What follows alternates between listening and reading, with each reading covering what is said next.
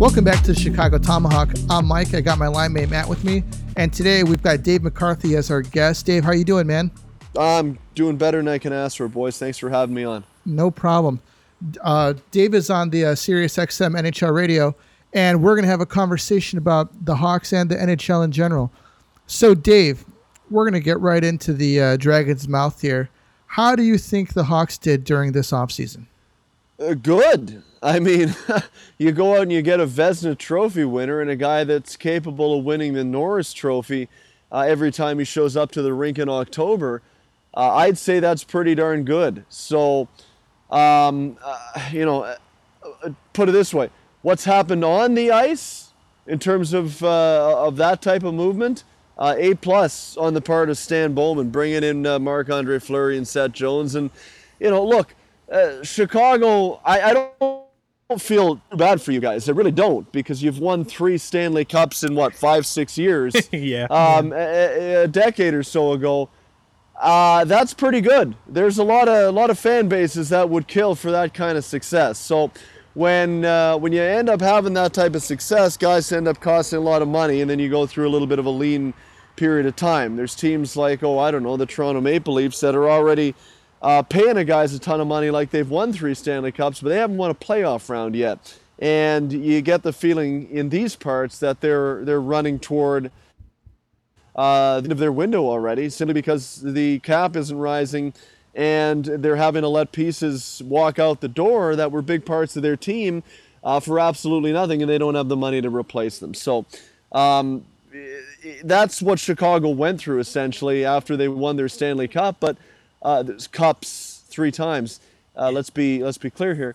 But to come in and add Fleury, to me, he's got 1 year left on his deal. If he can play even at like 85% of what he was at last year, he's going to be a significant upgrade between the pipes. Seth Jones is a guy that can go out for 30 minutes. You can leave his suit on under his pads and not have to take a shower after the game. The guy just eats minutes. He can play in all facets of the game. He's mean, tough, nasty, physical. He's everything that I want in a number 1 defenseman. I know some analyticians don't seem to think his underlying numbers are very good. Okay, but like I'm telling you, when you watch the guy, there would be a lineup of 31 other teams trying to get this guy. So he's going to help on the back end a lot. Huge upgrade on Duncan Keith for where he was at this point in his career. And then, the other thing is, hopefully, you're going to get Jonathan Toews back after he was unavailable all last year. If he can get back to any kind of close semblance of Jonathan Toews, that's going to be like another acquisition. Kirby Dach missed most of the year last year. That was a guy that was penciled in as their probably number 2 center at the beginning of last year. So, for all intents and purposes, that's an acquisition. You're getting like 4 parts here to this team that you really didn't have last year. And the team in and of itself, what you did have, was pretty darn good for like 75% of the year until they just ultimately ran out of steam. So with the moves that they've made, it's going to be tough in that division to make the playoffs, but they've certainly put themselves in a position, I think, to play meaningful games down the stretch and to contend. Yeah, I agree with you 100%. There's a lot of people, like you said, the analyticians. Analyticians. Is that derogatory? Do we take that the wrong way? No, Is it implied as much? I don't Sometimes. think so. It might be. They, there's people on the completely other side of the fence on this. They're like, Seth Jones is not a number 1 defenseman. He's not a great player. Now, granted, yeah, he did have an off season in Columbus, but I don't think that you could really use the analytics on all players, by judging on what type of player they are, And Seth Jones is one of them because he does so much with the puck, away from the puck, in his own zone. Another piece that we put together on the defense this year is Jake McCabe that I think is going to be a great complementary piece to Seth Jones because his game is on the other side. He's completely different. What do you think about Jake McCabe? Oh, I like that addition too. And a guy that came out of the system in Buffalo where, like, it's funny, anytime and like this isn't meant with disrespect, but it's just honestly the facts. Anybody who's come out of Buffalo in the last couple of years, 3 years, 4 years, you come out of that system, that organization, like with this muck on your reputation, because nobody looks any good in Buffalo. But look what happened to Taylor Hall as soon as he got put into a system where there was some structure. He wasn't expected to be the guy and run all over the ice and do everything. It's, look, we just needed to be a good, solid winger in our second line. And he played really well in Boston. And I think Jake McCabe, they took a flyer on Linus Ullmark as well in Boston as well. A goalie that everybody thinks is no good. But when you look at his stats, really good. Goaltending, really good. And goaltending analytics are one that I actually do kind of pay attention to, because the way you break down high danger chances and all that, his statistics in a lot of those categories are quite good. It's just that he was caved in every night because nothing was happening in front of him. So they took a flyer on him in Boston. I think Jake McCabe's going to be a similar guy. Like in Buffalo, it was like, okay, what is his role? That wasn't clearly defined. They were asking him to do too much. He's not a number one defenseman.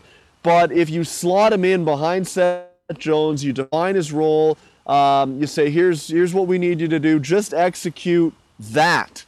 I think he can do that. He's pretty quick. He's got a bit of an element of nastiness to him. He moves the puck quite effectively. I think he's going to be a really good addition to that blue line along with Seth Jones. So I think it was a shrewd pickup on the part of the Blackhawks, bringing him into the fold. Who is your favorite Hawks player going into this season? I don't know. Define favorite. Like, just say like, this is the guy I'm really looking forward to seeing this guy play. Okay. I always like watching this guy. Yeah. Just trying to think here. Like Kirby Dach is a guy that there seems like there's all kinds of potential there. Like, to me, he really projects as a Ryan Getzlaf type of player. He's not the fastest guy that you've ever seen, but he seems to control the game. He at his best, he seems to be able to bring the game down to his speed, and that's what Ryan Getzlaf did really, really well. So I think he's a guy that has the potential to grow into a really, really good player. I think he's just scratching the surface of what he's going to be capable of doing, and I think ultimately, sooner rather than later, he's going to grow into the role in Chicago where he's the number one center, as Jonathan Toews slips into more of a supporting role, up the lineup still, but more of a supporting role, and I think that'll benefit Jonathan as well, providing he gets back in the lineup. But if Kirby Dach can become that guy and take on some heavy minutes, be an effective guy in the face-off circle, score a little bit, but create, be responsible. I think he's got all of those attributes in his game. And again, we really haven't seen much from him because of the fact that he endured that injury at the World Juniors last year, and it really put his season behind the eight ball before it started. But I just think he's got so much potential, and then sort of his temperament as well. Like, I don't know if you've really talked to the guy or listened to him talk all that much. That guy's just a beauty. Like, honest to God, he is a beauty. He's got confidence of a guy who's been in the league for 10 years.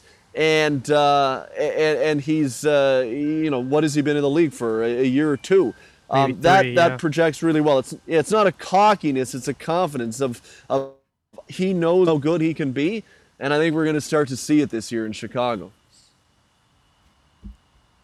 Okay, Dave, what do you think about the playoff chances here? I know the Central Division is still going to be tough, even with the realignments and everything going back to normal. Do you see him being a last wild card spot? Well, put it this way. I think the good thing is that in the Western Conference, the Pacific Division, to me, doesn't impress me all that much. Same here. Right? Like, Vegas, I think, is going to be in. Edmonton, they should be in based on the moves they made. I think Vancouver. Maybe, right? Like, if Elias Pettersson can be healthy and can get back to the level that he was at a couple years or so ago, and Brock Besser can can be good, and Connor Garland can slot in, and Ekman Larson looks good on the blue line, and Hughes, and they can get a stop from Thatcher Demko, maybe. But there's a lot of hope there right now. I wouldn't be confident going in. I'm more confident than I was last offseason, where I thought they weakened their team, letting Markstrom go out the door and letting Tyler Toffoli go out the door and letting Chris Tanev go out the door. They went to the second round against Vegas in the bubble, and the prevailing sentiment was, oh, look, they went to the second round. And yeah, but they were getting caved in every game, and Thatcher Demko was making 50 saves a night. Yeah, and that, good, but they weren't really in that series. Let's not kid ourselves here. And then their team got weaker, and it showed last year. I think they made some improvements. So they should be in the mix. Calgary, if Daryl Sutter can install his system, they're not going to be a team that's very entertaining to watch. Daryl doesn't care. He's interested in winning games 2-1, and that's what he's going to try and do with the personnel that they've got. They brought in Blake Coleman to play that way, Nikita Zadorov. Those are Daryl Sutter type of players. LA should be in the mix as well, but honestly, it doesn't really impress me all that much. And I would pick 5 teams in the Central that I think could finish ahead of at least. I know what I'm saying in my head, but it's difficult to articulate it. There's going to be 3 teams in the Pacific that get in just because they're in the top 3. After that, I think all 5 teams in the Central Division that I think are going to be in the mix could have more points than the 4th place team in the Pacific. Do you understand what I'm saying? Oh yeah. I think the same. In other words, I think 2 wild cards could come from the Central, and then that bodes well for Chicago, because I don't know if they're going to be in the top 3. I think they're going to have to find their way into a wild card. They could, but they'd have to prove that to me at this point. They could be in the top 3. But the chance that there could be 2 wild cards, I think, and a real good chance from the Central, I think Chicago's got a chance for sure. Well, yeah, I got Colorado obviously finishing first. Probably St. Louis and the Jets won the 2-3 spots. And probably Minnesota. Hopefully they could figure out Kirill over there in Russia. And I think the Hawks could take that 2nd spot, hopefully. Did you see that video of Kirill Kaprizov over there in Russia? Yes, right I did. Now? Yeah, I did. Oh my word! Yeah. That is as Russian as I've ever seen. Yep. Running around with on the that tire turf, in the rain. On that turf, yeah. The sport court in the middle of a relatively unkempt lawn with a sand track with more weedy lawn in what looked like someone's yard. But then there was kind of some corporate signage and a structure. Yeah. I don't know what was going on there. Kind of a kiddie jungle gym. There was a basketball hoop I think I spotted. We just needed 2 guards. Look. 2 guards with AKs. That would be perfect. Yeah, it was an interesting look. It's probably the park right outside of Gulag somewhere. It was an interesting look. But I'm with you. I think if they can get him sorted out, I think Minnesota had a really good season last year. I think they strengthened their team a little bit as well. So I sort of see that working itself out as the top 3, and then we'll see if Chicago can keep themselves in the mix. But they've certainly put themselves in a position to contend much more than they had a year ago, when I thought, quite frankly, they were going to be a bottom 5 team when the puck dropped in January. But now I look at them as a team that has an opportunity to at least surprise some people. Yeah. I said the same thing. I bet with Mike. I thought Detroit would finish higher than the Hawks, and I think Lankinen actually saved them a little bit. It was very lucky, because Subban and Delio just weren't having it. They weren't feeling it this season, and Lankinen was a rookie without any support. Yeah, from the defense or his goaltending partner. Yep. So, Dave, the Blackhawks last year, their number 1 starting lineup, day 1, their number 1 center was Dylan Strome, and their center position has gotten stronger, as we mentioned prior, with Jonathan Taves coming back, a healthy Kirby Dach coming back, because he was rushed back last year after his wrist surgery, and he was having some issues from his wrist during the season, and I thought it was a bad idea to bring him back. They should have just let him sit. And with the addition of Tyler Johnson, I think that that's pretty big because a lot of people are saying that he should play on the third line, but I think that he should play on the second line with DeBrincat and Kaner because he could play that skilled game. He could shoot, he could pass, and I think that he would fit in well. And he could win faceoffs, which is huge with the possession game, especially with Patrick Kane, because you want him to have the puck as much as possible. How do you think Tyler Johnson fits into this team? Yeah, I mean, there's a guy we didn't even mention, right? And Yep. this is a guy because they made so many changes. You start to blank at times with the amount of activity that Chicago's undergone, but. For real, like Tyler Johnson is a guy that played up the lineup in Tampa Bay for a lot of years until John Cooper went to him and said, look, I need you to play in a different role. And credit to Tyler Johnson, he embraced that and he took it on as a professional, and he was still really effective playing down their lineup. But I think he's going to get an opportunity to take on a few more minutes in Chicago, similar to the role that he was in Tampa Bay, like in, 2015, 16, that sort of era. And I'm with you. Like, I think if you could put him with Kane and DeBrincat, that's a pretty good looking line because you want them worrying about scoring goals. You don't want them worrying about going up against the other team's top line. It's all about identifying skill sets to me and how can I maximize a particular player's skill set. Just because the guy's not the most defensively conscious guy, okay, that's fine. Not everybody is. But if he can shoot it in the net 40 times a year, well, I can find a place on my team for that guy too. And I think that's sort of DeBrincat and Tyler Johnson and Patrick Kane. So if you can put that line together, I think they complement each other well. Johnson, as you said, he's an effect face-off guy. That was his role down in Tampa, down the lineup. He's a great distributor. He can score a little bit as well. But he can get the puck to Patrick Kane, he can get the puck to DeBrincat, and then those guys can do their thing. And if you use them, if Jeremy Colleton uses them in a matchup where he's getting them out on the ice away from the other team's checking line, then they'll be in, I think, really good shape. You don't have to burden them with trying to shut down the McKinnons or the McDavids of the world. You can turn to maybe Jonathan Taves for that type of a role, who's much more defensively conscious. Let those guys play in an offensive situation, start them all the time in the offensive zone, and I think they'd have an opportunity to be a pretty dangerous line. Yeah, I agree 100%. I honestly believe that Taves still has some offensive production that he could do. Oh, but sure he does. Within like the next 2 years, I see him going down to, instead of being a top line center that is defensive conscious and has some small offensive upside, to being maybe even a third line center that has huge defensive upside, and he doesn't have to worry about the offensive side of the game. Dave Bolland. A full Davey Bolland. Well, he would go full Dave Bolland mode, but with much bigger offensive upside. I'm absolutely fine with that one.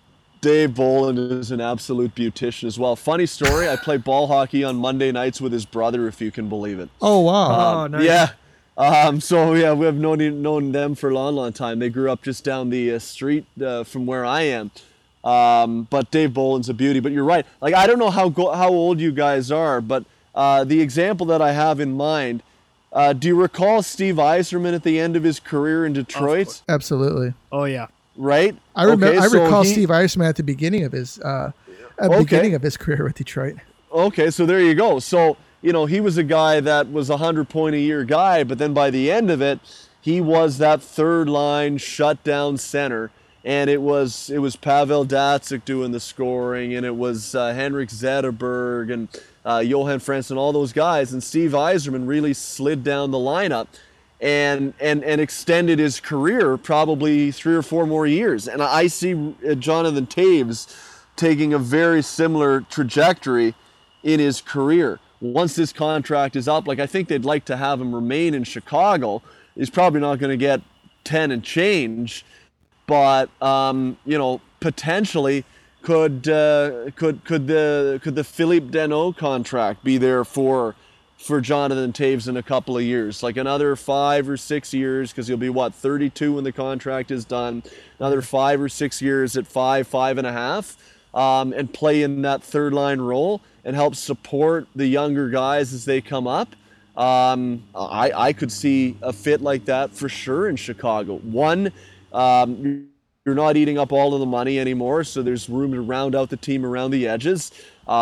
Two, you're supporting the younger guys who are coming in, and their skill is to score. You can take the responsibility defensively off their shoulders. And then three, I think he could be a really good defensive center. So that's sort of how I see Jonathan Toews' career trajectory going. The question is he willing to go into that type of a role? I think he probably would be, because I think he's interested in winning. And, at this point, he's made his money. He's got his cups. Man, why not try and add a fourth to your resume? So that's kind of how I see Jonathan Toews' career trajectory heading over the next, 5 or 6 years. Matt laughs at me, but I think that Kane and Toews are going to walk away with 5 when it's all said and done. 5? Yeah. Wow. I would like one more for sure. I just Greedy don't. You people I don't know. Yeah, man. We'll take one up here in Toronto. Are you in Mimico? I'm not in Mimico, but if I turn my head to the left, which is what I'm doing right now, and I look way off into the distance, Mimico's about 10 minutes down the road. Oh, sweet. Well, Dave, we really appreciate you coming on, man. I know you got a busy day tomorrow. We don't want to keep you any longer. But once again, man, thank you for coming on. We really appreciate it. Thank you for your time, and we'd love to have you on again. Yeah, you're welcome, guys. It was fun being on. Anytime you have my number, pick up the phone. Be happy to join you guys. Awesome. Yeah, keep up the good work, man. I love listening every morning. Matt from Chicago, listening at 4:30 a.m. Central Time. All right, I'll tell you what, you're the best of us for being able to get up and be a coherent individual at that time of the morning. I'm a zombie around right now, though, so... I know what you're saying. Hey, so am I, and I still got 3 hours of sleep on you there, so. All right, everybody, that's all that we got for you. This is the Tomahawk. We're out of here.